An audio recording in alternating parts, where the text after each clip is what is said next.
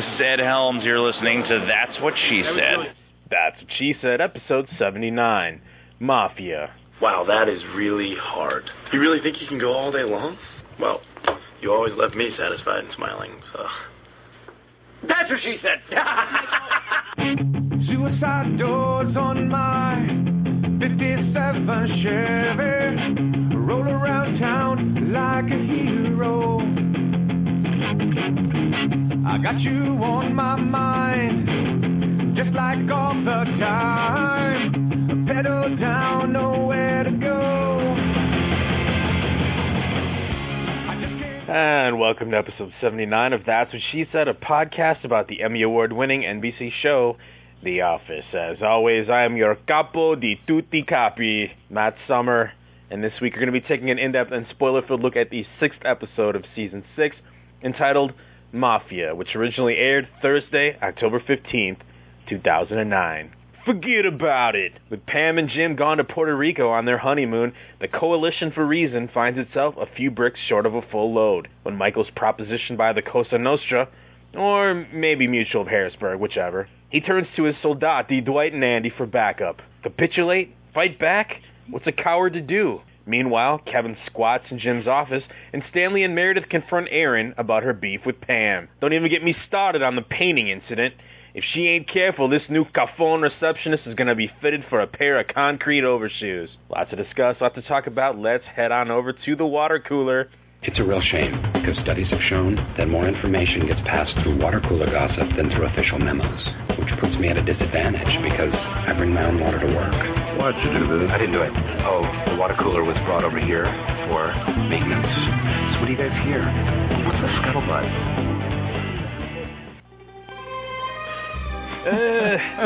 Kevin, my boy, welcome to another episode of That's What She Said. My trusted consigliere, how you doing this day, Kevin? Well, Matt, it's great to be here. Hey, and it's Don, Matt. Hey, turn off that Godfather music, man. All right. Here we go. It doesn't sound very good. All right, well, because I have my own Godfather music. Two minds, Kevin. I was going to say two great minds, but, you know, I'll settle for two minds, think alike. So here we are. You know, there's no accident that tonight we actually, I think, are celebrating a milestone for That's What She Said, because we finally have the philosophy that we have been perhaps misunderstood by some listeners. We are indeed the Coalition for Reason here at That's What She Said, and I think that's the way we've approached the show. But just got to tell you, I want to prepare you. I might be a little tired because I've had a long day at the podcast store. Well, you know, quote Andy Bernard.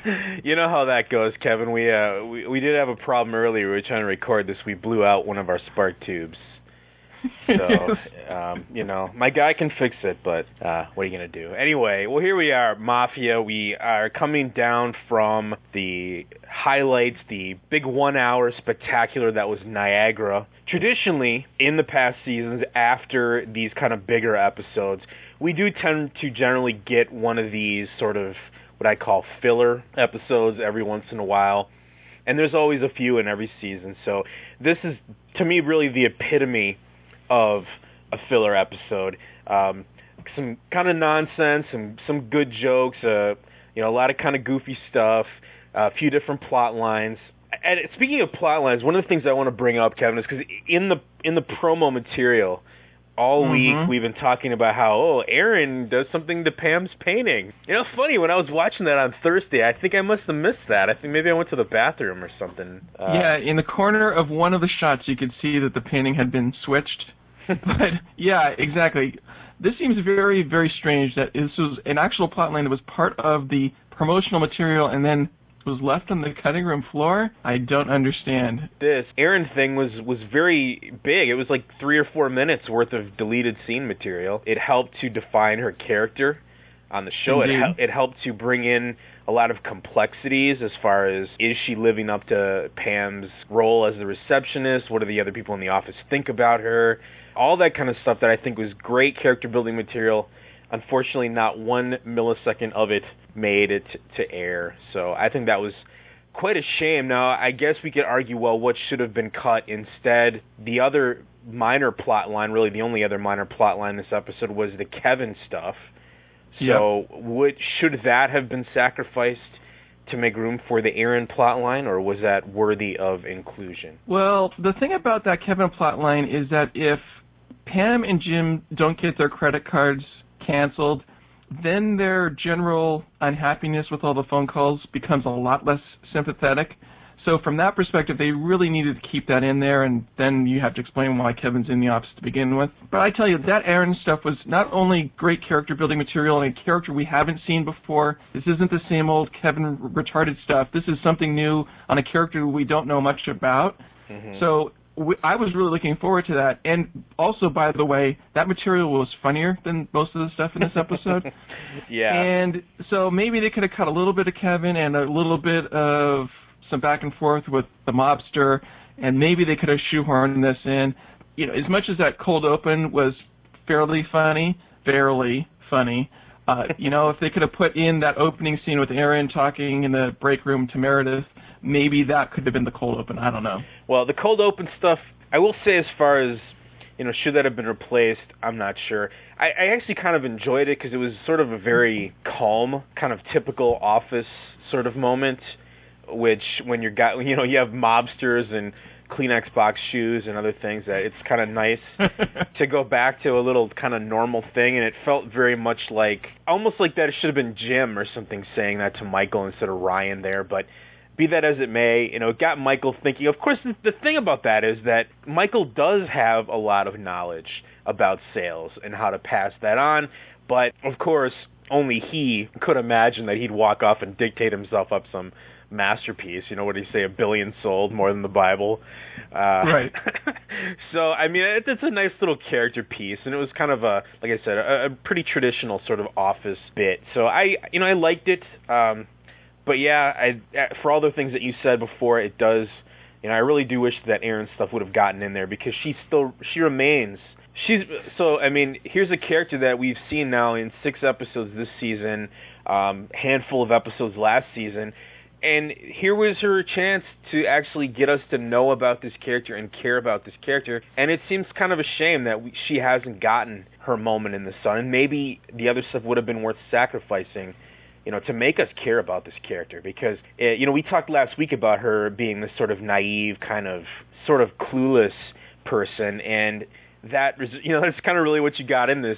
She's like the 2009 version of Roy Rogers. I never met anyone I didn't like, or something like that. So she's sort of this really good-natured, really warm-hearted person who gets crapped on in this episode by Meredith and Stanley, and then by, I guess Pam reams her out, but that was sort of building up for the rest of the episode. But, well, and Kelly, too, with the necklace. Oh, exactly, and then flipping out and taking it anyway. Yeah. So, well, especially since in this case, a lot of the effectiveness of these scenes with Aaron rely on the fact that Pam isn't around. And so this is really the week it's got to happen, because Pam's back next week. So it's really too bad this wasn't in here. But the other weird thing about this plot line, there was it a little bit here and a little bit in the Kevin and Oscar plot line, was all these people talking such nice things about Pam. You're never going to be as well liked as Pam. I don't know, have you been watching a different show or something? But I haven't seen Pam gotten, you know, the love from The Office very often, and, you know, we could better call Jim because he really knows. Well, thanks, Oscar, for that support a couple weeks ago when Jim tried to make a management decision. You were the one leading the charge, and I know it was his raise and all that, but he went a little off the reservation there a little bit in that scene, and, you know, didn't do Jim any favors. So maybe you ought to keep your friends close instead of, you know, pushing them away. Well, I suppose, actually, I don't have too much of a problem with that, because even if it's somebody that you don't necessarily like, you're used to them. And then when someone new comes in, you kind of get the old person was great, the old person was better kind of thing. So I guess that kind of fits into a certain extent. But we'll get into that plot line in a second. Let's not dominate our conversation with the deleted scene plot line that nobody has actually seen on the air. Let's go ahead and get back into the other stuff, though. Let's talk about this. So at first, one of the things I think, you know, as I said, watching this on Thursday, it just struck me as sort of a consummate filler episode, C average kind of thing for me. I know a lot of people really kind of hated it. I didn't have that kind of a strong reaction. It was just one of those kind of meh sort of episodes. Exactly. The thing is, though, I think there's a lot of interesting stuff going on under the surface that I don't necessarily know if it was as clear as I would have liked it, or if it was spelled out as much as I would have liked it, because in this episode we get kind of an interesting dynamic that's set up here, and what Oscar says about the coalition of reason and all that kind of stuff is basically we have Oscar apparently and Jim and Pam are seen as the only people that have any kind of common sense or something in the office, and everyone else is insane. And it was kind of funny in this episode because at the beginning, Michael he's sort of the voice of reason. And that's kind of a weird thing. I don't know if we've ever seen that before, but he actually has to be convinced into acting crazy by Dwight and Andy. At first, He just didn't even occur to him. Nothing going, he's just a bad salesman. He's just some schmuck, and then he kept wanting to do the right thing, and then the whole time he's kind of like, "Oh, are you sure we should do this?" And he tries to stop Andy from going out and helping the woman because he knows he's an idiot and he can't do anything. And I mean, it's kind of weird, isn't that sort of strange? Or what did you think of that? Well, indeed, and even the cold open with Meredith, where he realizes that she's an idiot and all that, and he takes it upon himself to call Ryan a little bit on his shot with the book there. So I agree. I think that the interesting thing about this episode to me was not so much that the plot, that the concept was bad, obviously ridiculous in a certain sense, but I think that the issue with this episode is that the execution just felt a little flat. The scenes, the laughs were chuckles, not laugh out loud moments. So, like you're saying, they can't all be A plus funny episodes, and like you were saying, I think what we're trying to do is hold on to those parts that were either new or unique and whatever, and we'll talk about the mob plot line here in a little bit. I think that's why I'm focusing so much on this Aaron stuff, because even if it had been sort of this average C-plus type of episode, at least we could have gotten something new to sink our teeth into. Right. And we didn't really, because that sort of fell on the floor. And also, because it introduced a dynamic with Pam, I think that was very interesting, because obviously Pam's going to come back to a whole world of hate with the whole situation with her mom and Michael, and now this presumably adversarial relationship with Aaron in some fashion, or maybe she pulls her under her wing and actually gives her those lessons that Aaron is actually reaching out for. So we'll have to see. Well, that's the thing also about that is, like I said, there's a lot of little hints kind of under the surface. That stuff with Michael being sort of not the dumb guy is kind of an interesting little twist. I think, like you said, the thing with Pam and Aaron there, it seems like there could be something that could be explored with that. Like I said, that'd be a nice angle to see how does she react with being the new person in the office. I don't think we've gotten a whole lot of that. And it's been so long that she's been here almost that it's almost to the point where you can't really even go back to it anymore. I think that was a good scene there with Meredith and Stanley showing that stuff. The other things with Dwight and Andy, I guess it's good. I'm glad to see them paired up because we've always enjoyed their teamwork in the past. However, there were some things, obviously some interesting and some really kind of ridiculous stuff in here. I'm not really still sure what I think of Pat the mechanic thing, and his bringing the tire, the whole costume just so he could bring a tire iron into the restaurant. And just the lengths that they took it. I mean, it was kind of funny. They had this sort of Oscar Madison, Felix Unger sort of thing going on there with Andy, the one devil on the shoulder saying, "Oh, give in, do what he wants, don't ruffle anything, don't ruffle his feathers," and Dwight on the other shoulder telling him the exact opposite. So some funny business with that going on.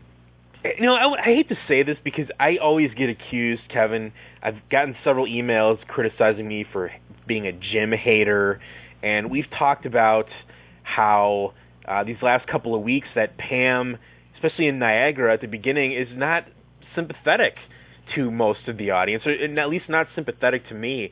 I didn't feel sorry for her last week when she was yelling at people about their soap choice. And in this episode, I know that they're on their honeymoon. I mean, I know this. You don't have to, no one has to explain are you this kidding to me?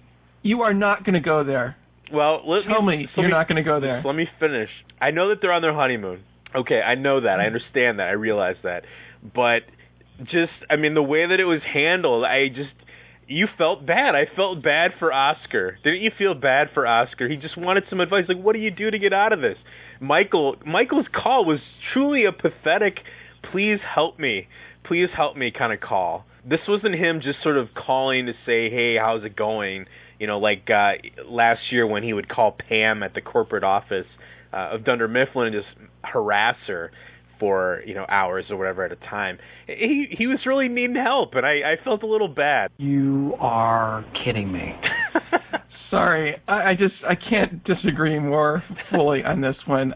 You know, it's not a life or death, and especially, I think you could maybe make an argument about the scene with Oscar because that was the first one, but as the episode progressed and the calls got all the more ridiculous, I think that I just didn't feel any sympathy for the guys in the office. I mean, they're on the honeymoon. The whole point about being on honeymoon is you're away and you're together. You're not getting pestered by stupid, mundane trivia from people in the office. Well, why did they answer the phone? Although I have to say, I did really like how they incorporated Jim and Pam in this episode. I think that the scene, especially with Jim and Michael, where he was cutting out on the reception and all that, was hilarious. That was, like, to me, the funniest part in the whole episode.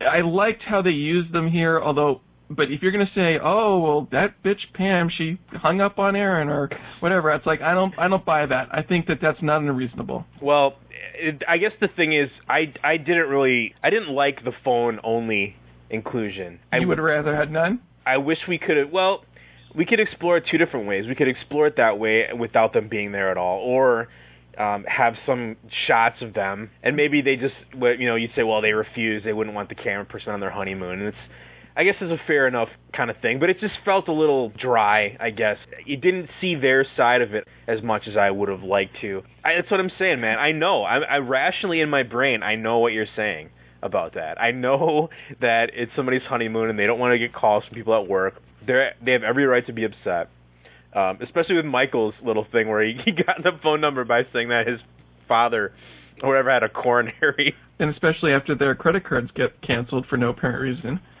And you know that what happened was, right, they tried to use the credit card, it got canceled, they called, they said, well, but Mr. Halpert, we could talk to you at your office, and then he knows that some idiot in the office canceled his credit cards. Well, if we would have seen some more callback to that, I don't think that they didn't mention it, they didn't bring it up, and that last 30-second scene with Kevin at the very end, I didn't think really added very much to that plot line. It would have been nice to see maybe a little more something, I don't know what, but it kind of left me feeling sort of like, oh, that's it. Yeah. But that was okay, but I'll give you that, the little Jim thing on the phone, that was a pretty good bit.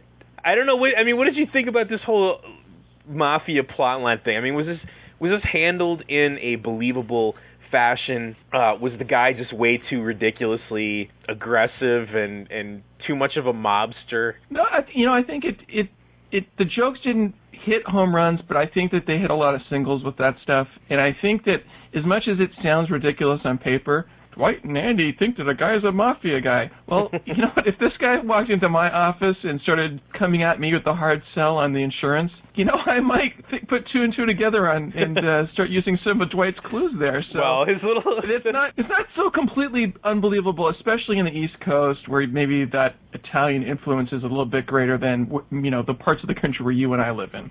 Let's just put it that way. I guess, but the thing about that was kind of funny to me, that it seemed it was a little ridiculous, some of the things, like where he knocks over the coat rack. It's like, whoops, things happen, people. And I guess maybe that was just him being an idiot and just trying to recover from doing something stupid and make the sale. But I think the biggest thing about that I thought was kind of strange is that the actor that they cast in this role, this guy Mike Starr, he's been in just dozens and dozens and dozens of TV shows and other things, and he's a very recognizable face, even though he's a B player and a bit player. And just recently, within a month or so, Miller had all these ads with these two mafia guys going around and kind of threatening stock boys, to stock their beer or whatever, to give them protection. And so he was in those, and it was almost like, oh, this guy again. I always like it when they cast the unknown guys, I guess, but still, that didn't totally bother me all that much.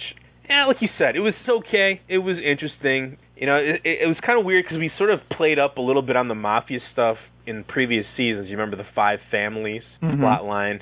So it was sort of maybe similar ground. But, you know, Kevin, one of the things I discovered in my research here for this episode, though, is did you know that the Mafia that was located in the Providence, Rhode Island area was the members were referred to as being members of the Office?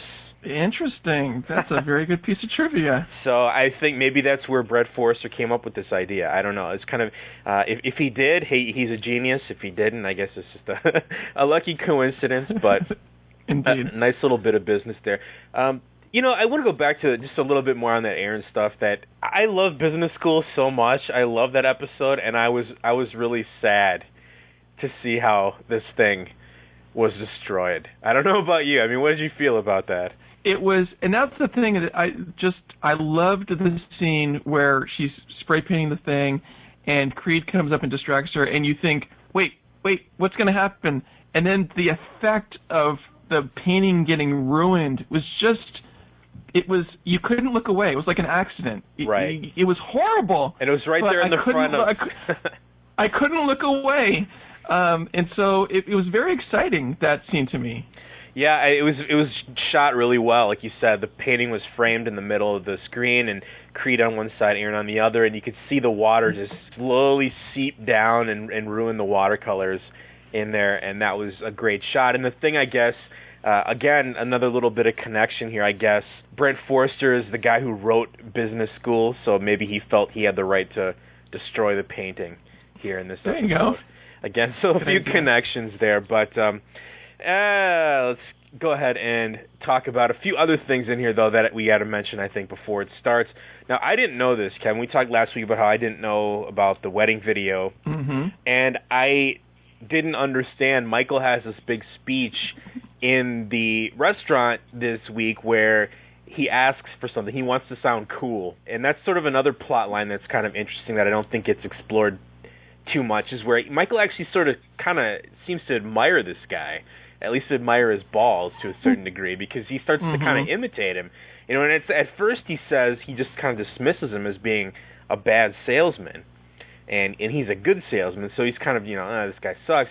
But then when they're at the restaurant and things, he kind of just starts to imitate his ways, and, you know, he wants to be cool, so, you know, the guy orders the linguine with the red sauce on the side. We get into all that business about, you know, if it's not on the side, I'm going to send it back. And if my toast is burnt, I'm going to send it back. And all that kind of stuff. And so, you know, Michael wants to sound cool when the waitress asks him what he wants. He says he wants some gabagool. You know, give me some gabagool. And I'm like, what the fuck is he talking about? Gabagool? Is he just making up words? Like, you know, there's an episode, I know you don't watch this, but there's an episode of The Family Guy where Peter grows a mustache, and so then he just assumes that he can speak Italian, and he goes into an Italian deli and he starts going, you know, hey, bibbidi bobbidi boobidi boobidi and stuff like that. And it's like, I thought that's what he was doing here. I was like, what on earth is he doing? Of course, more savvy viewers than myself apparently would have known this, and I just found this out today looking this up, that gabagool is a slang word for capicola, which is a thinly sliced Italian luncheon meat taken from the shoulder and the neck of the pig. And apparently, as you informed me, it was referenced many, many times on The Sopranos and apparently in The Godfather as well. So that, if I would have known that or gotten that reference, I think I would have enjoyed that scene quite a bit more. Yeah, and there were some other Godfather references, the horse's head and all that too. So I think that's a more famous scene that most people know about, even if they haven't seen the movie. But yeah, I think there were a lot of little subtle Mafia references here that maybe not everyone got. But such as it is. One last point here on the Mafia thing. So he's an insurance salesman. Do you understand what kind of insurance he's selling? Because that was the thing that I didn't. It was sort of sounded like it was for business. Yeah. Which didn't make any sense because Michael wouldn't be the guy to purchase it. But then it also sounded very for it was his personal choice that he was going to have to pay for. Right. But then he kept making all these references about the warehouse burning down. If I'm Michael and the warehouse burns down, who cares? Yeah. Well, Kevin, you remember we talked a couple weeks ago about getting Zen about some of these things. I exactly understand what you're talking about. It makes no sense because obviously Dunder Mifflin would be the one paying for any insurance on their corporate properties, and it would not be something that would be left to the manager at the individual branch. And yes, you're right, and maybe that's the part of it. Maybe this is a guy who represents whatever kind of insurance, and so he couldn't get Michael to commit to the business insurance, and then he started working him on the personal or something, because I don't know, Dwight was talking about dental and some other things, and he had a bunch of brochures, and yeah, you're right. He has that line where he buys a policy. He says it's only the cost of a cup of coffee an hour. Right? Did you do the math on that? $26,000 a year. Good gracious. So yeah, obviously Michael gets himself in a little bit over his head, but like I said, one of those things I think we have to just agree to not think about. All right, as I mentioned a couple of times already, this episode was written by Brent Forster, who's written 7 episodes, including Mafia, Blood Drive, Business Trip, Did I Stutter, Product Recall. The episode is directed by Dave Rogers, who is a newbie basically on this. This is only his 2nd episode that he's ever directed after employee transfer. However, he has worked in an editing capacity on at least 40-plus episodes. So he's been around the block a few times. I don't know, anything that you noticed or liked or disliked about the direction in this episode? Well, I think, based on our feedback so far, I think Dave should stick to the editing booth, so he put the good stuff from the episode in the episode, not on the cutting room floor. Let's go ahead and get into the Michael plotline here, Kevin. I broke this down basically into 3 different plot lines, and including the Aaron stuff as its own separate plot line rather than consider them to be deleted scenes, because they do feel so complete, and I think that they are very integral, I think, to the full enjoyment of this episode as it is. But let's go ahead and start with the Michael plot line here. Basically starts the day off, Aaron is waiting for Michael as he comes in with a guest who is waiting to speak to him. There's a little bit of business in there about how Michael has nothing to do and he's got his unscheduled whatever fun time. I'll bump my free time till tomorrow. And all this kind of stuff. And so he goes in and shows Mr. Grotti just how the sausage is made. And Michael is none too impressed by his spiel. There is nothing more insulting to a great salesman than having to listen to a bad salesman. It's like a great basketball player having to listen to a bad basketball player. What do you think? I think you're right. Definitely looks suspicious. And his Southern Italian heritage raises some flags. You will be hearing from me, Mr. Scott. Okay, well, I can be very, very persistent. do your worst. What happened in there? Nothing other than, once again, I am just thankful that I am a paper salesman. Did he threaten you? No, Dwight, not everything is a threat. Mobsters are. There is no such thing as monsters. He drives an SUV. No, wait. More trunk space. Or should I say corpse space? Okay, guys, I drive an SUV. Does that mean I'm in the mob? No, not that by itself, but look at all the facts. He seems like a mobster. Oh, Dwight, where's your reasoning? Where's your, sheriff analytical skills? He seems like a mobster. Don't give in to stereotypes, Dwight. Well, he was able to spot that Southern Italian heritage a mile away. So well, he's seen those Miller Lite commercials. He knows. Indeed, I did like some of Rainn Wilson's line delivery in this scene in particular, and okay, we get the plot going here. We see that Oscar is going to try to be the voice of reason. We'll see how well he is able to succeed. And that's kind of interesting again, because I don't think that we've really seen him. I mean, he's never been really crazy or anything, but he does come on his high horse from time to time. Yeah, so he's never been really sort of this guy that's the sane one, but it's kind of fun, I guess, to see him in that role and try to argue the normal point of view for a change here. As you said, I heard you chuckle in there with that line about there's no such thing as monsters. So it's kind of a good little bit there. Michael is just so not understanding what they're talking about, totally not thinking anything. He's just being normal, and he had the guy leave, and he's like, okay, I'm not doing business with you. And here's where all the craziness begins. Andy, Dwight work him over, and I'll let Oscar explain why Michael is so vulnerable this week. Pam and Jim are on their honeymoon, so there's not the usual balance between sane and others. Toby has mentally checked out since June. It's a very dangerous time. The Coalition for Reason is extremely weak. Oscar says I checked out, huh? Ryan, you lived in New York. What do you think? Well, first of all, there's no such thing as the Mafia. Okay. What you have are specific families. Mm-hmm. What's the guy's last name? It is Grotti. Oh, no. Oh, boy, here we go. What? John Gotti, you idiot. It's a completely different name. So he won't get caught. Yeah. Pretty close. What are you talking about? What mobster would change his name from Gotti to Grotti? It weakens it. No, I disagree. R is among the most menacing of sounds. That's why they call it murder and not muck duck. Jim, it's Oscar. I'm so sorry to be calling you on your honeymoon. Oscar, what is going on? It's Michael. He thinks he's being shaken down by the mob. I don't know how to usually handle this. We're in Puerto Rico, so... Hey, Oscar. It's Pam. Hey, we're on our honeymoon. Pam, I'm sorry. Unless someone very close to us is in immediate physical danger, you should not be calling us. You're right. All right. Oh, okay, bye. Man, see, all those hang-ups there, I just feel a little sad. Oscar's just trying to find some help dealing with this crazy world. Be that as it may, I won't hold it against them any longer. I like that stuff in there, though, like you said, that Coalition of Reason stuff, some great lines. I don't know, what did you think about that whole muck duck thing? It was kind of funny. The stuff with Ryan was funny. Anytime you can put Ryan in this, like, pontificating role was great. And just all the way that everyone else kind of caved, like, oh, yeah, that's definitely a connection. Doesn't want to get caught. Right. And did you notice there with Pam, did she say Pam K? Like Krasinski, not H for Halpert? That was weird. No, I didn't even hear that. What was that again? She said this is Pam K. Like, you know, her new last name. But are you sure she doesn't mean, like, as in okay? Like, this is Pam K? I don't know. If listeners have a theory on that, well, I don't see why. Why would somebody say this is Pam K? It doesn't make any sense to me. She's thinking Krasinski instead of Halpert. No, but why would she say this is Pam H? What does that have to do with anything? She'd say this is Pam. Because she wants people to know her new last name. I don't buy it. She's saying okay in a shorthand form. I don't know. Too many theories out there, Kevin. Well, speaking of crazy...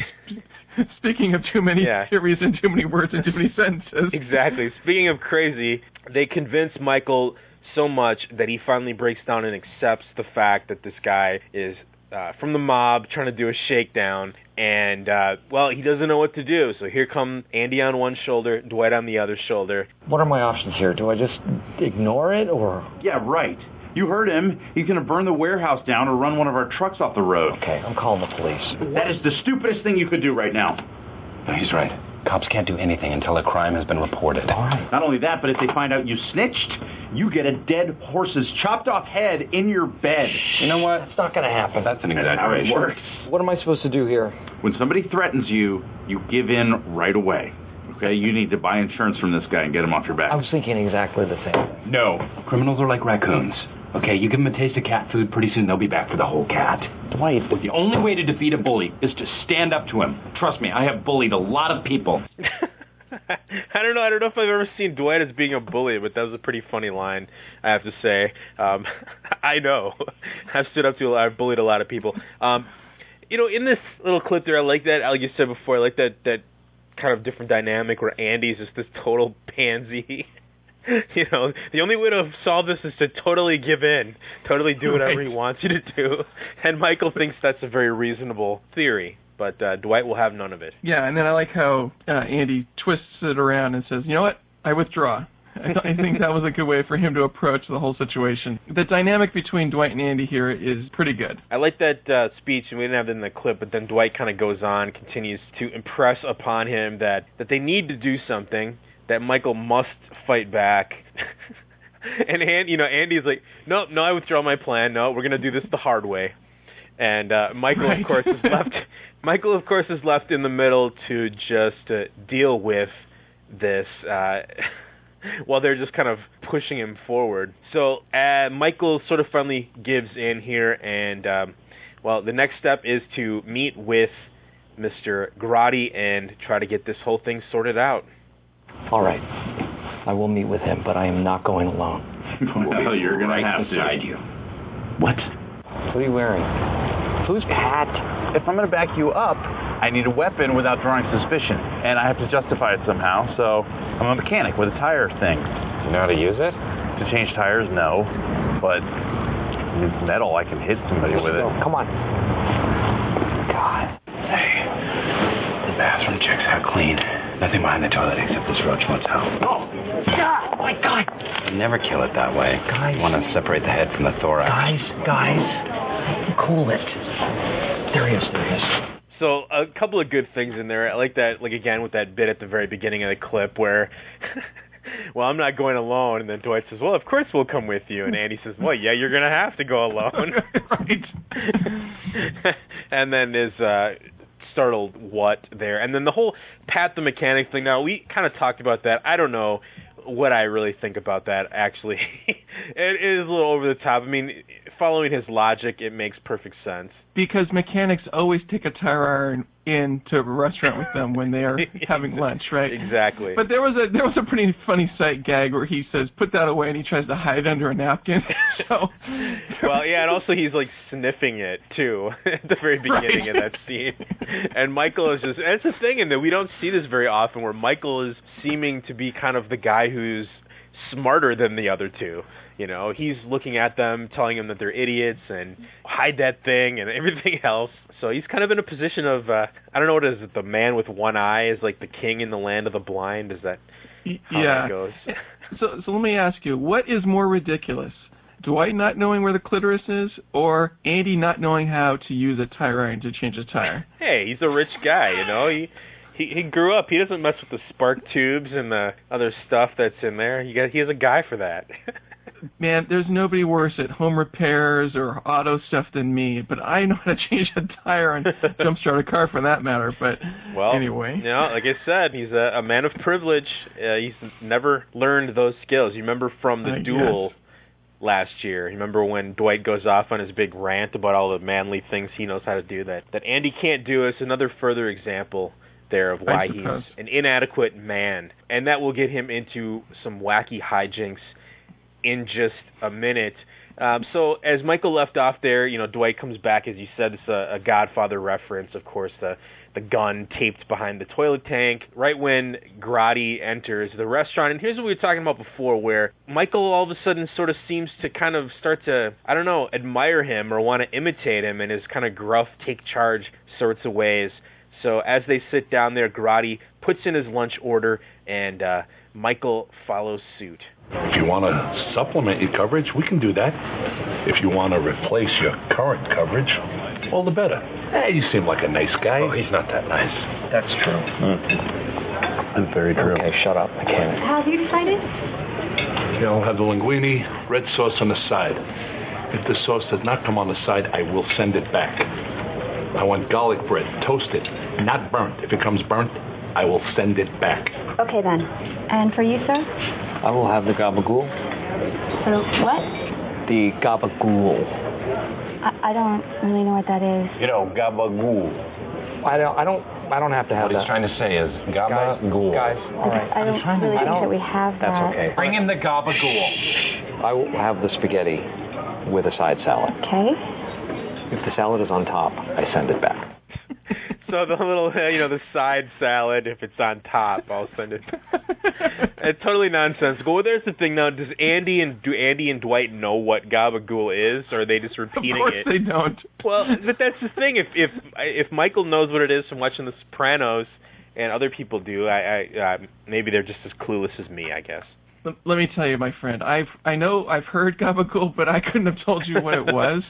I know it was some sort of food, so I'm sure Michael and Andy and Dwight, for that matter, are probably in the same boat. Just the way Dwight kept going on and on. He wants the gabagool. Bring him the gabagool. This is Michael, bring him what he wants. But I have to say that scene, I will send it back. That actually could go down as a pretty famous Office line. So if, even though the rest of this episode's kind of blah, there's a couple kind of really funny parts, and that was the other one right there. Well, yeah, I think you're right. That's kind of a memorable little bit. If anything else sticks out from this episode, that will probably be the thing. There they are, they're sitting there in the restaurant. Andy's wearing his stupid mechanic Pat outfit, and here's where we get into this total wackiness, and maybe this is something that could have been cut to make room for that Aaron stuff. I don't know. I guess your mileage may vary on how funny you think this scene is. But in the restaurant, a damsel in distress, as Grotti says, comes up, seeing Andy in his overalls, and asks for a little bit of assistance. Excuse me. Are you a mechanic? Yeah. My battery's dead. I've got my kid. Can you please help? Yes, I can. No. Come on. I'm sorry. We're having our help. Come on. Lady in distress, go. Okay. Thank you so much. I really appreciate it. Hey, do you need any help? I'm sure he can handle a simple jump start. Now, come on. Sit down. He's a good mechanic. Sit down. Black goes on the red with the it being a motor drive is probably down. He seems bad at this. You want to do this, Junior? I didn't think so. Sorry. Just had kind of a long day at the mechanic store. You got a leaky spark tube. What? So your car's totaled. You're going to want to get a refund on that. Or my guy could do it. He's great, but I can't do that for you. I work exclusively on motorcycles. So I guess, there are some good laughs in that bit there, although it is pretty extraneous. Sure. And there's a funny sight gag, too. He's got this mechanic's uniform, but then he's got the Cornell hat on, and then, of course, the loafers as well. Yeah, no, what did you not think? Quite matching. I kind of read this before. I told you at the beginning of the show that I kind of read this as Michael didn't want him to leave because he knew he sucked at fixing things, and then offered to go out and help, which struck me as a little strange because Michael never has been the biggest kind of mechanically inclined guy either. So I'm not sure. Maybe I'm wrong. Maybe he was just saying that because he didn't want to be left without one of his guys. I would chalk it up to Andy doesn't know a thing, and I'm going to not blow his cover. I think that was more it than the protection, because honestly, if you want to choose between Andy and Dwight for protection, it's a pretty easy choice.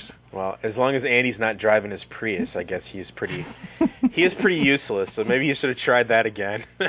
That worked pretty well the last time. So that doesn't work, of course. Everything's the lunch goes away with Michael basically signing up for this big expensive insurance policy that he can't afford, as we said earlier in his line about the cup of coffee an hour and everything else. And well, when he gets back to the office, he's really in a quandary. And like I said, I understand that it's inappropriate, but he's just really desperate, really needs some help, and is looking for the one man he thinks he can trust. But fortunately, that man is lost somewhere in the Bermuda Triangle. Hello? Jim?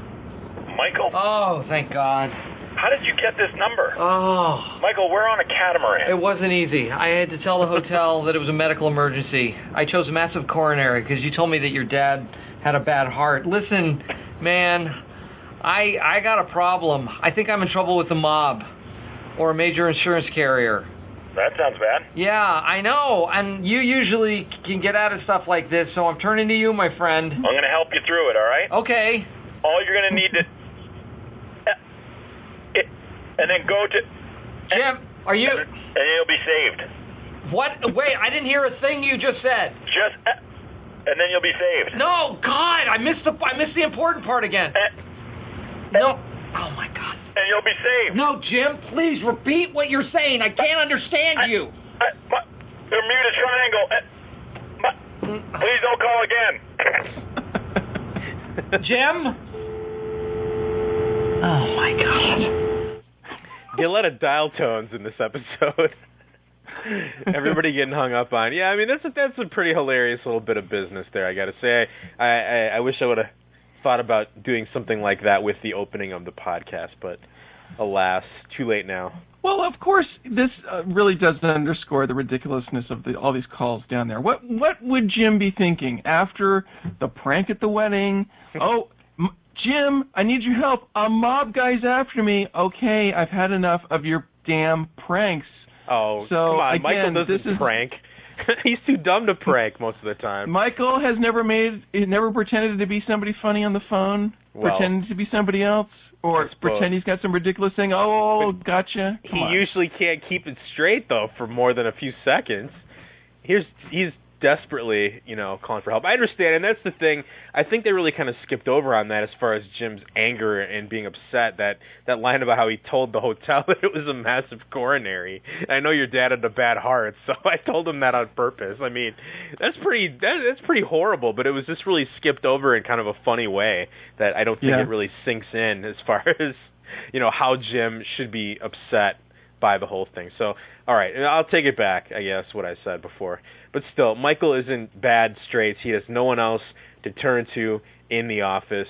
Well, except for the only remaining member of the Coalition of Reason, in fact. When Jim fails, Michael goes to Oscar to see if there's any accounting tricks he might be able to do. Question for you. I recently purchased some insurance that I can't afford given my present salary. Is there anything accounting-wise I can do to sort of make it all go away? Accounting-wise, no, but phone-wise, just call up and cancel it. No. What about this cash for clunkers thing? No. Okay. All right, well, it was a thought. Thanks. We have let Michael down, and it's 85% your fault. He's alive, so you're welcome. Not on the inside, he's not. Look at his life. Broke. Living in fear. No friends. Dead-end job. Yeah, some of that existed before. Not the living in fear. That's new. He's got to stand up to this Mafia guy. Well, I don't see that happening. Me neither. Not the way things are now. But what if Michael felt no fear toward the Mafia guy? Are you saying that we surgically remove the fear center from Michael's brain? What is wrong with you? I am talking about convincing Michael that the guy's not Mafia. So it's kind of funny where you're getting this hierarchy of people calling each other idiots. Michael's calling Dwight and Andy idiots, and then Dwight's calling Andy an idiot for that definitely idiotic plan there about surgically removing the fear center of Michael's brain. But, that's the thing, some funny stuff in there, the cash for clunkers. I guess we have a precedent kind of Michael coming to Oscar for his money troubles.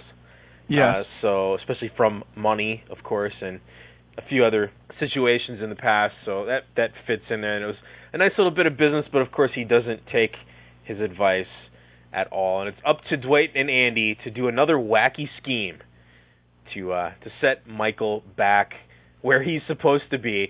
So they decide, hey, let's go in there and just pretend that he's not really in the Mafia. We'll just sell it to him and make it think he's just some schmuck, which, of course, ironically, that's exactly what he probably just is anyway, is the schmuck, and they built it all up.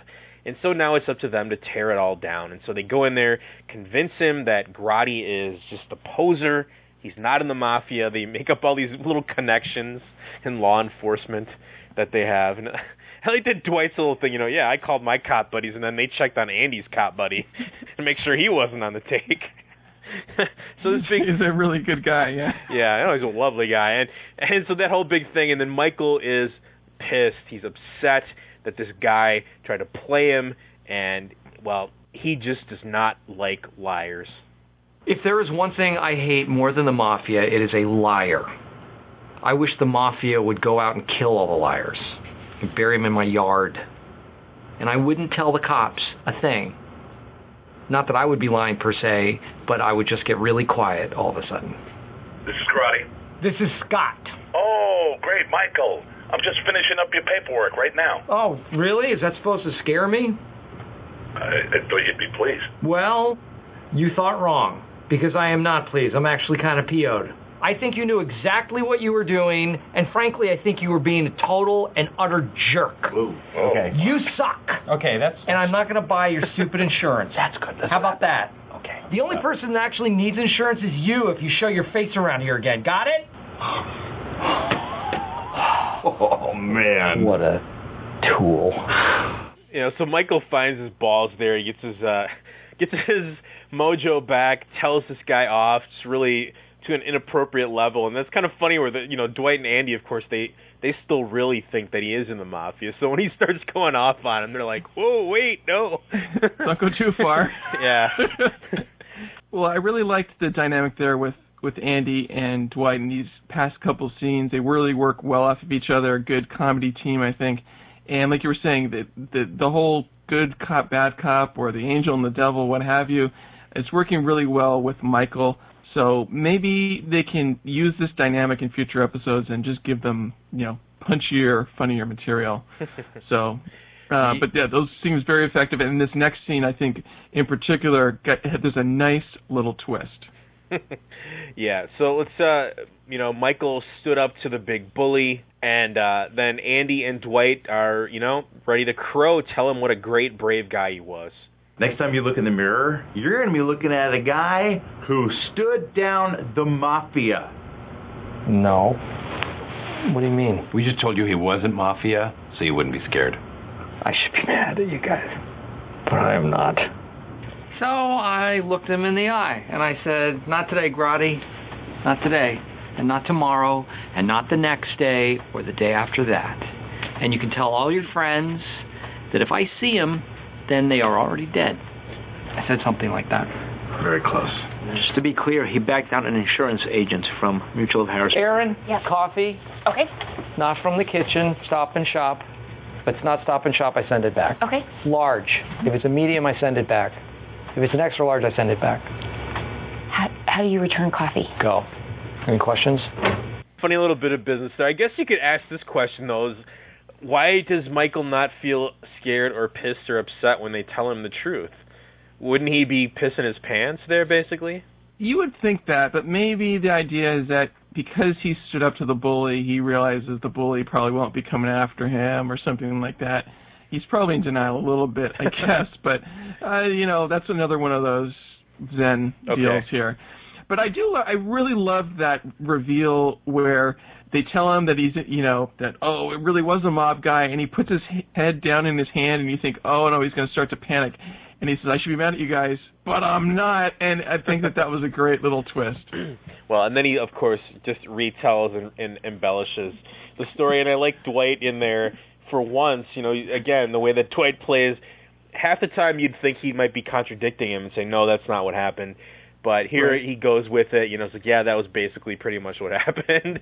Right. Of course, nothing at all like what happened. But there they give Michael, build him back up. He is the cock of the walk, and we get that little thing there with the, Aaron, go get the coffee. If it's not Stop and Shop, I'm sending it back.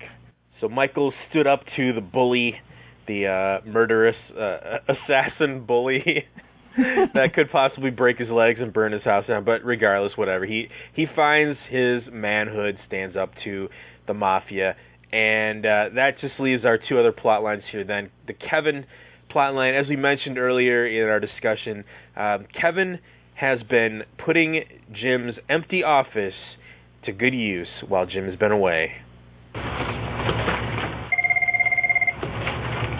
Jim's gone on his honeymoon, so I started borrowing his office to fart in.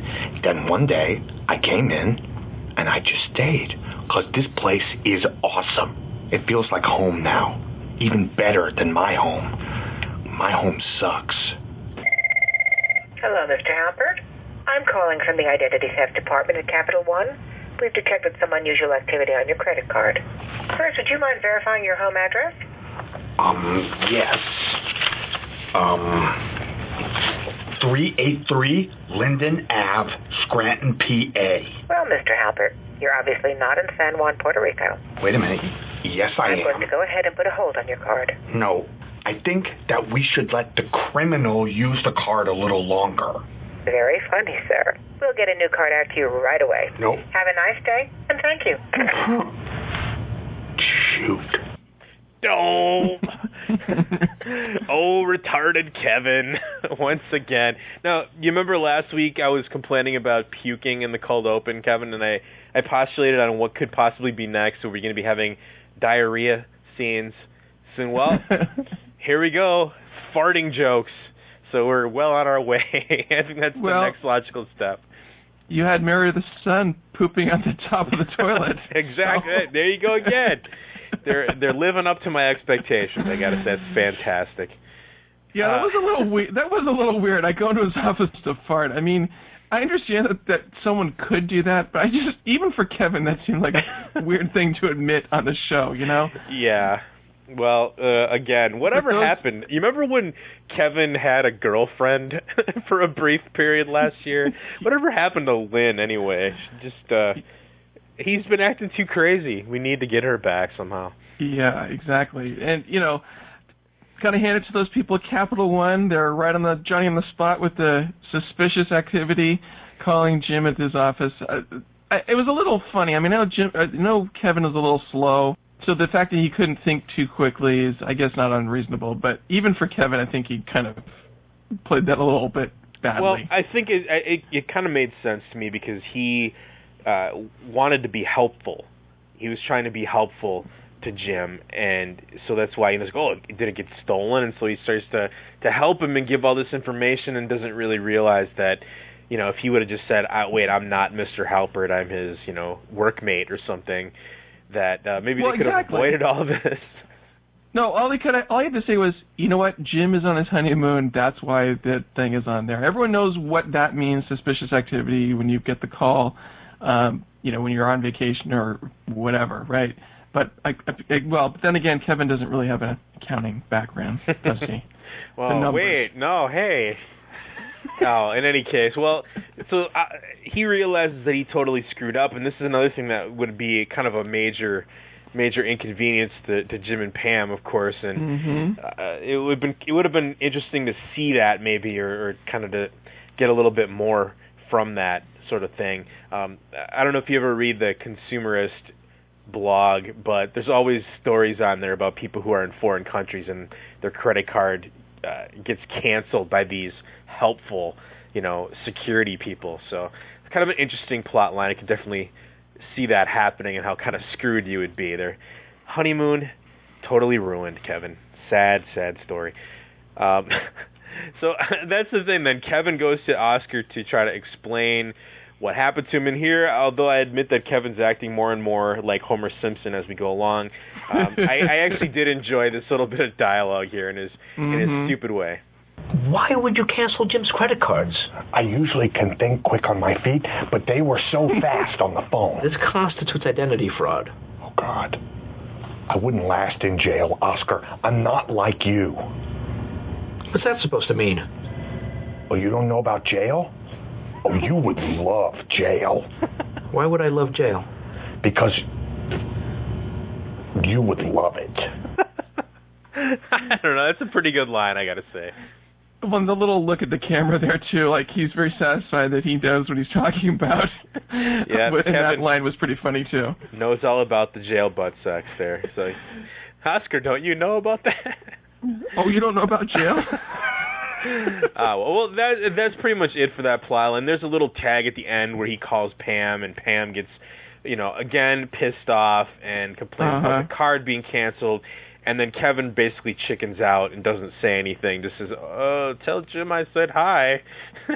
And then you see him kicking back with his feet up on Jim's desk, eating his M&Ms and talking about how he got away with it.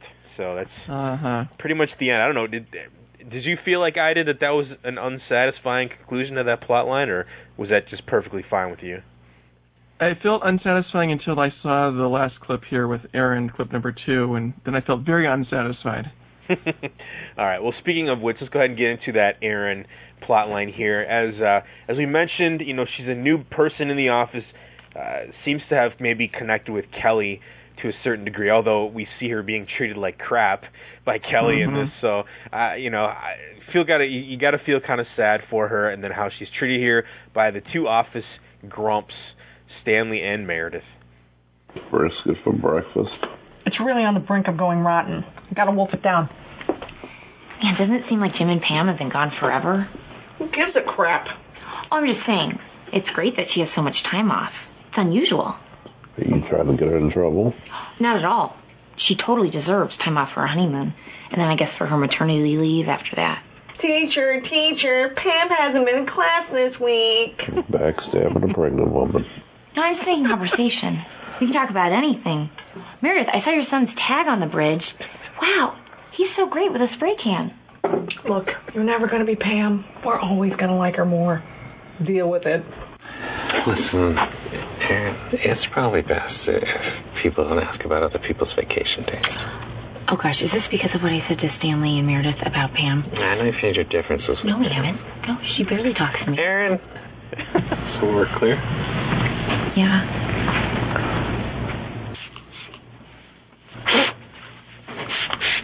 For some reason, everyone seems to think that I have a beef with Pam, which couldn't be further from the truth. I've never had a beef with anyone. I've liked every single person I've ever met. Why are you cleaning Pam's painting? Because friends clean each other's stuff. Are we friends? I hope so. Will you clean my car? Now? No. After I buy a car. So there's the moment of discovery that the painting has been ruined, and there's some interesting a lot of stuff going on in there, Kevin. We get the Toby and his sort of weird jealousy defending Pam kind of thing. You're like, I know you've had your problems in the past. Like, where did that come from? He's like, no, we're not. It's like, hey, I hope this is over with. His little thing, and he stands up tries to defend Pam there, and yeah, you talked about that before. The stuff with Meredith. We'll always like her more than you, even though they've always treated her really crappily anyway. Yeah. Somehow they like her still more than Aaron. I don't know. It's just she's just really a nice, kind of likable, sort of normal-seeming person. With The Office getting more and more ridiculous and turning more and more into caricatures, it's kind of interesting to see this new character who's a little more sort of down to earth, I guess. Exactly, and we also got sort of the typical Creed moment here that this episode kind of lacked as well. The perfect one little line, and that's it. So, and again, another someone who's backing Pam as well.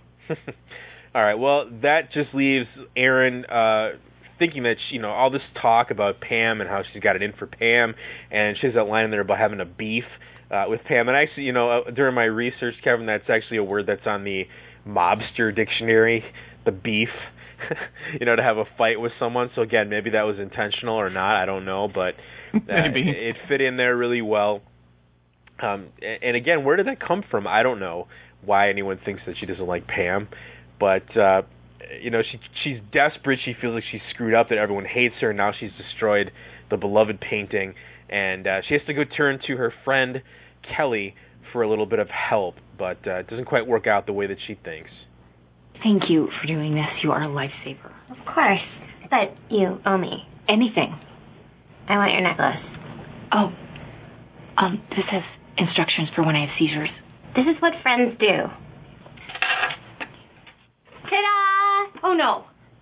What do you mean? It's better than what Pam did. It's not supposed to be better than what Pam did. You added a rainbow and the sun. Yes, Aaron, I added a beautiful rainbow to this horrible painting. You know what? Sorry for trying to help you out, okay? No, you entered into this. Hello? Pam, it's Aaron. How's your honeymoon? I wrecked your painting. I was just trying to clean it. I never meant to hurt you, and I'm so sorry. I am so... Aaron, I will be angry that you ruined a painting of mine when I get back. In the meantime, please do not call me, and please tell everyone else to do the same. Okay. You are so awesome. I would love to take you out to lunch when you get back and maybe pick your brain about the job. Great. It's a date. So, Pam, you just, I don't know. I just felt kind of bad there for poor Aaron, but still, there we go. I mean, she just gets crapped on by Kelly, steals her seizure necklace, and she tries to own up to it, and then pretty much gets shot down. Well, I have to tell you, I'm looking forward to the Aaron very special episode of The Office where Aaron has the seizure. I'm looking forward to that episode. Oh, I'm sure that you are, Kevin. And if you would like to help support That's What She Said, the podcast here, there's a couple ways you can do that. One of those ways is to go to our website at twsspodcast.com and order The Office Season 5, or actually anything that your little heart desires through the Amazon link. We will get a little bit of a kickback there. So if you're going to buy a big screen TV or a laptop or some big giant impulse item, hey, think of us and kick us back a few percentage points on those deals. You can also go and sign up for a free 2-week trial of Netflix through the site at netflix.com/TWSS. SS. Of course, we've been talking about this many times. Kevin, since we recorded last week, I still have that same Life on Mars disc sitting here. I have not yet watched it, so it's 2 weeks now. Still have the same disc. But if you're a better viewer than myself, you can get that disc mailed to you, postage included both ways. Plans start at $4.95 per month, over 100,000 titles to choose from, including classics, new releases, and TV stuff. Keep them as long as you want. Of course, it's the whole big deal, shipping in about 1 business day. And the big bonus, of course, for people like me who are a little lazier and don't get out or watch things that they order, a lot of times you can use the instant watch stuff either on your laptop or PC or your Xbox or Netflix-enabled Blu-ray players to watch a whole bunch of different stuff, a lot of different TV shows, a lot of movies. Big Lebowski just got added, a lot of comedy kind of classic things that you if you just want to sit around if you're at work. Speaking of which, Kevin, I know that both you and I are big fans of The Big Bang Theory, and our dear friend Raj this week told us how wonderful that was to pass his empty days with by watching his Netflix films. So, boring job, need to fill those times, those hours. Perfect solution. Well, Matt, I told you last week I was waiting to see The Proposal, Oscar Nunez's big cinematic achievement this summer. The movie was a big hit, and he had a very memorable part. Boy, I got to tell you, my eyes are still burning from the sight of him in a G-string. I really, it's a tough call now. What movie I'd rather see less again, Oscar Nunez in the G-string or Melora Hardin's You? But anyway, it's definitely something that every Office watcher should see. I don't recommend you spend a lot of money on the DVD, so Netflix is a perfect service to catch up on these movies that you didn't want to pay for in the theater. The Proposal is not a great movie, but you might want to check it out for Oscar in his underpants. Yeah, it's very, very hot, I have to say. All right. Any messages? Yeah, just a fax. Oh, damn, this is from corporate. How many times have I told you that there's a special filing cabinet for things from corporate? Oh, the waste paper basket. Did we get a fax this morning? Yeah, the one. Why didn't I get it? You put it in the garbage can that was a special filing cabinet. Yeah, that was a joke.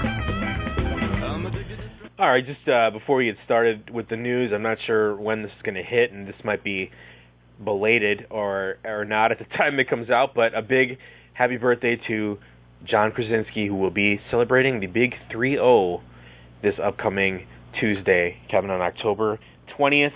That little weasel, it's kind of sad to me to think that guy's 8 years younger than I am, but alas, what are you going to do? Okay, so I'm kind of a big comic nerd, and I put this in here. I mean, this is not really super Office-y related anymore, although, of course, tangentially, I guess, with Rashida Jones being involved. But Universal and Imagine to make Frenemy, and this comes from Variety. It says Universal Pictures and Imagine Entertainment have acquired the screen rights to Frenemy of the State, a graphic novel miniseries created by actress Rashida Jones, who will write the script with Will McCormick. According to Jones, the comic movie revolves around a young, wealthy heiress who, quote, has lived a life of privilege, but her obsession with spying on exes gets her into trouble, and she is recruited to be a spy in exchange for not going to prison. There's a comic element to it. This girl who is so conscious of social standing and wearing the right shoes, suddenly becoming responsible for these dangerous, life-threatening missions. So kind of interesting. It took me by surprise. I mean, I have a pedigree of being a comic nerd, and I had not any clue that this was being produced. So kind of interesting. We see her every week now, of course, on Parks and Rec, where I actually like that character on that show much more than I ever liked Karen Filippelli, which is kind of strange. I agree. I think she's got a good character, and this is an interesting sounding project, so we'll see what happens. Well, we talked in past about Steve Carell starring in a new movie called Dinner for Schmucks, and filming has started for that movie. That co-stars Paul Rudd, since The Office is now on hiatus. And you can check out some photos of Steve Carell's antisocial haircut and bumbling persona now on the fratpack.com website. That's, of course, my blog. But if you've seen those pictures, definitely Carell going for the really nerdy, antisocial guy. So I think hopefully this is a kind of a different bumbling character than we've seen from Carell in the past. What, Steve Carell playing an awkward, bumbling buffoon? No one's going to buy that, Kevin. Yeah. All right. Well, subtle sexuality webisodes are coming soon. Apparently, photos are leaking from this next series of Office webisodes. They will focus on Kelly and Aaron and their girl group that's called Subtle Sexuality. Along with help from Andy and Ryan, they shoot a music video for their single, Male Prima Donna. The series is to debut on October 29th, and I guess you can check out OfficeTally.com for those photos. Let's just say that Jenna Fisher's got a run for her money when it comes to Hottie in the Office. What is it? Shape magazine cover came out, but Aaron in tight gold spandex, looking pretty nice. How about some Office entertainment? Yes, that's right. At entertainment.com, they have a collection of Office sound bites and quotes. According to the proprietors, we have tons of sound bites, and it is really easy to add new or missing sound bites to the collection. All the sound clips are embeddable, so you can easily share them on your site or blog. So if you're looking for good Office clips, that might be a place to check it out. All right, interesting. I just ordered this last week. I finally ordered it, Kevin. I got my Blu-ray copy of Season 5, and one of the little extra Blu-ray things on there is a soundboard thing. So I was kind of playing around with that, but this will be much more convenient for those, again, boring days in the office. Well, Kevin, I'm from Wisconsin, and we're generally easygoing, nice people around these parts, but not one prisoner in the local Sheboygan County Jail. A criminal complaint was filed this past Monday and said one Sheboygan County Jail inmate wanted to watch something else so much that she attacked another inmate. Good old Shakoya S. Crawley, jailed a month ago for allegedly setting fire to a house, is now charged with felony battery by prisoner as well. Here's the scoop. 2 inmates were watching The Office, the Niagara wedding episode, when Crawley, 18, of Oshkosh, approached them and said she wanted to watch something else. When the inmates refused to hand over the remote, Crawley pulled the hair of one 33-year-old woman and struck her in the face. She then got a cup of water and dumped it over the woman after shoving her in the back. So there you go. Crawley, sick of all the jam nonsense, didn't want to have anything to do with that wedding. See, I think she was just misunderstood. She was trying to recreate the wedding scene at the Niagara Falls by dumping the water. Yeah, okay. Next. Well, if you can't get enough of our brilliant insights, you can follow Matt and me on Twitter, twitter.com/SummerMatt and twitter.com/Kevin Crossman. These are personal accounts, but go ahead and follow us anyway if you're so inclined. And if you want the dedicated That's What She Said feed, you can go to twitter.com/TWSS podcast. Yeah, and don't forget you can go to NBC.com/The Office, and they have a collection of all the Office people that have Twitter accounts. You can check it out there. Just as far as the cast blog thing goes, Dwight has another diabolical blog posting up there explaining why he has toned down the anti-gym work recently. We kind of commented on that the other day, so that will be a good explanation. The next new episode, then, is coming up on the 22nd of October, entitled The Lover. Kevin, and the way that this reads, I have a really bad feeling about how this is going to play out. We talked, of course, in Niagara about Michael and Pam's mom. Well, here is where it all hits the fan. Michael shocks Jim and Pam when he reveals the identity of his new woman that he's been dating after they return from their honeymoon. Dwight apologizes to Jim for years of torment with a strange peace offering. So, I just don't.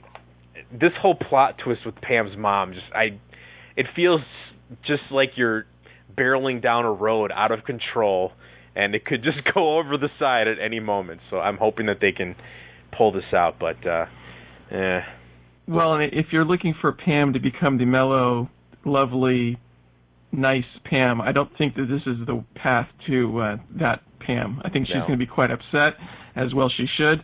And quite disgusted. Yes, and this, of course, this Rainn Wilson, Dwight plot line, if you read the Diabolical blog, it sounds like he's just laying low until Jim is in a weak place where he's unsuspecting, and then Dwight will make his move. So this is softening Jim up for Dwight's future moves against him. There are certain things a boss does not share with his employees. His salary, his bed, and I am not going to tell them that I'll be reading their emails. I gotta erase a lot of stuff. Just so you know, if you have any sensitive emails, they need to be deleted immediately. I know. A lot of stuff. All right, some feedback on episode 78 of That's What She Said. Marie said, even though I often disagree with Matt's views on the show, I totally agree about the Barf-O-Rama cold open. That was way too much. I was disgusted not only by the over-the-top barfing, but also by Pam's condescending speech. Why was I supposed to root for her after that? I haven't been given much opportunity to like her over the past few seasons, and again, I'm right with you on there. I sort of felt a little bit of love for her last year during the Michael Scott plotline, the paper company plotline, but yeah, so far this year she's been pretty much of a nag, not very likable. I talked last week about the fact that Pam's mom looked a little bit like Holly to me. Well, Phil wrote in, Pam's mom reminded me of Jan more than Holly. Would like to see more of Andy and Aaron together. He's a bit of jerk at times, but nothing to the degree of Ryan, Dwight, or Angela. True, I guess, although I'm not sure if... I don't know if... I'm kind of happy without there being all these couples in the office anymore. Yep, me too. So let's see how that plays out, although he is, I suppose, sort of the next nicest guy that maybe could deserve a little loving. Joe A. sent this in via email. He said, I work in an office myself, and I see a lot of parallels of what's happening this season to my own life. Pam's bitchiness is at the top of the list. We have a pregnant woman in the office, and there's rarely a day that goes by where some demand isn't stated or a reminder given that she's pregnant. I don't want to defend Pam for her behavior, but she seems realistically portrayed as a first-time mother. And, you know, I agree. I'm not saying that I don't think it's maybe even realistic. It's just not really all that pleasant to sit through. Well, I think if she's supposed to be the sympathetic character, as much as I am not taking the negative view of those actions like you are and other people are, the fact that so many people are taking that view, you know, they need to shore that up and paint her in a more sympathetic light, I think. Yeah, I don't know if they know how anymore. Well, she was always painted in a very sympathetic light when people were dumping on her during season 1 and season 2 and all that. So they need to get back on that in any case. Well, I'll see if they can. I don't know. We'll hope. All right, let's get some feedback on Mafia. A Fair tweeted to us, pretty weak episode. Pam and Jim are jerks. When Oscar first called them, I thought Jim and especially Pam were being excessively rude. Not so much later on, but still. The first deleted scene was better than most of the episode. The A-plot in Mafia should have been a B-plot in a stronger episode. Funny concept, but it deserved 5 minutes instead of 18. Well, see, there's somebody else that's kind of agreeing with me about their conversation on the telephone, and I agree. At least Indeed. It did get ridiculous, and Michael's, you know, basically fake health thing was quite a big annoying deal, but still. All right, my friend Ian Levenstein wrote in with this and said, looks like they may have switched out the Aaron plotline in favor of the Kevin plotline, as deleted scene 1 is the scene in question. Honest opinion, they should have kept Aaron in, as the Kevin Jim stuff seemed, well, kind of dumb. As previously stated, Kevin is starting to act like an actual retarded man, using an office to farts. I mean, come on. Wise advice there from Ian. Okay, Luke A. wrote, aside from Kevin accidentally canceling Jim's credit card and some other light chuckles, worst episode of the season so far. I noticed that pre- and post-1-hour episodes tend to be a bit weak. Here's hoping things pick up in the next few weeks. So that's the same thing you mentioned. Yeah, and that is usually how it works out, although, like I said, I'm really worried about this whole Pam's mom thing. If they don't play it right, I have a feeling that it could just go horribly, horribly wrong. So I'm going to hope for the best there. David Bishop wrote in and said, I guess I'm joining the minority because I liked this episode. I liked the interaction between Dwight and Andy in the restaurant. Checking for a gun in the restroom was a nice Godfather reference. And I liked the whole Roach Motel bit. Watching Andy squirm as he's asked to help a woman with her car was also fun to watch. And honestly, based on the way the insurance salesman was acting, I can't say I wouldn't suspect Mafia involvement if somebody planted the seed in my head. Not a major plot-moving episode, but a fun Thursday night for me. I also adored the Aaron deleted scenes, and he says 7 out of 10. All right, Rob S. wrote, I like the cold open. It reminded me of Season 2, Ryan, calling Michael out. We need more of this. I agree, Rob. I did enjoy the word muck duck, and seeing the guy from Dumb and Dumber was a nice surprise. I'm glad there were no cameras with Jim and Pam. I think the show would have worked without them for an entire episode. While I did laugh at the many phone calls to them, they weren't mandatory. Speaking of the honeymoon, Michael's wedding gift should have been tickets to Sandals, Jamaica. And yes, Toby has checked out. You know, I forgot to say this earlier when we were playing that clip, but what is the deal with it? Why has Toby checked out? I don't understand that. I mean, what's going on? So I know why Toby has checked out, because what happened in June? Pam got pregnant. So that was the last shot for Toby to ever have a chance with Pam. Okay, well, that might be an interesting theory, I guess. That could be the case. Because I was wondering about that. I'm like, really, well, why is he checked out? I mean, if he was moving or quitting or something, I could understand that. But I'll have to go with you on that one. All right, well, Kevin, you picked this as the comment of the week. This is from Kathy, and she says, as ridiculous as it was, I thought the episode was pretty darn funny and packed full of terrific throwaway lines. That's why they call it murder, not muck duck. I got to say, I'm not as in love with that line as these other two people apparently are. The biggest disappointment was Jim and Pam. Are you ready with the drums? Yes, I am. It felt like they were just phoning in their performances. All right. Well, thank you, well Kathy. done. All right, and that's going to about do it for us this week. Join us in a week or so for episode number 80, The Lover. Please send any comments or constructive compliments to twsspodcast@gmail.com and visit the show blog page at twsspodcast.com. If you have a chance, please leave positive feedback on iTunes and spread the word on the various The Office-related forums. Every little bit helps. Music for this episode is provided by the Podshow Podsafe Music Network. Check it out at music.podshow.com, and remember to head on over to nbc.com/theoffice during the week for additional deleted scenes, interviews, episode recaps, cast blogs, and more. And for my consigliere, Kevin Crossman, I am Matt Summer, and we are out of here.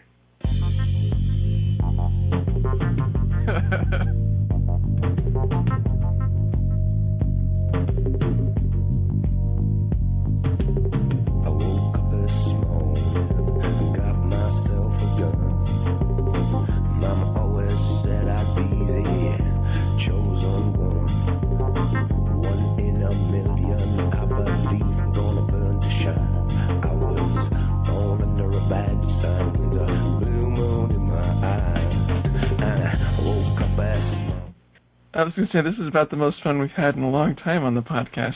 They should have more Mafia episodes. Ironically. Perhaps, I don't know.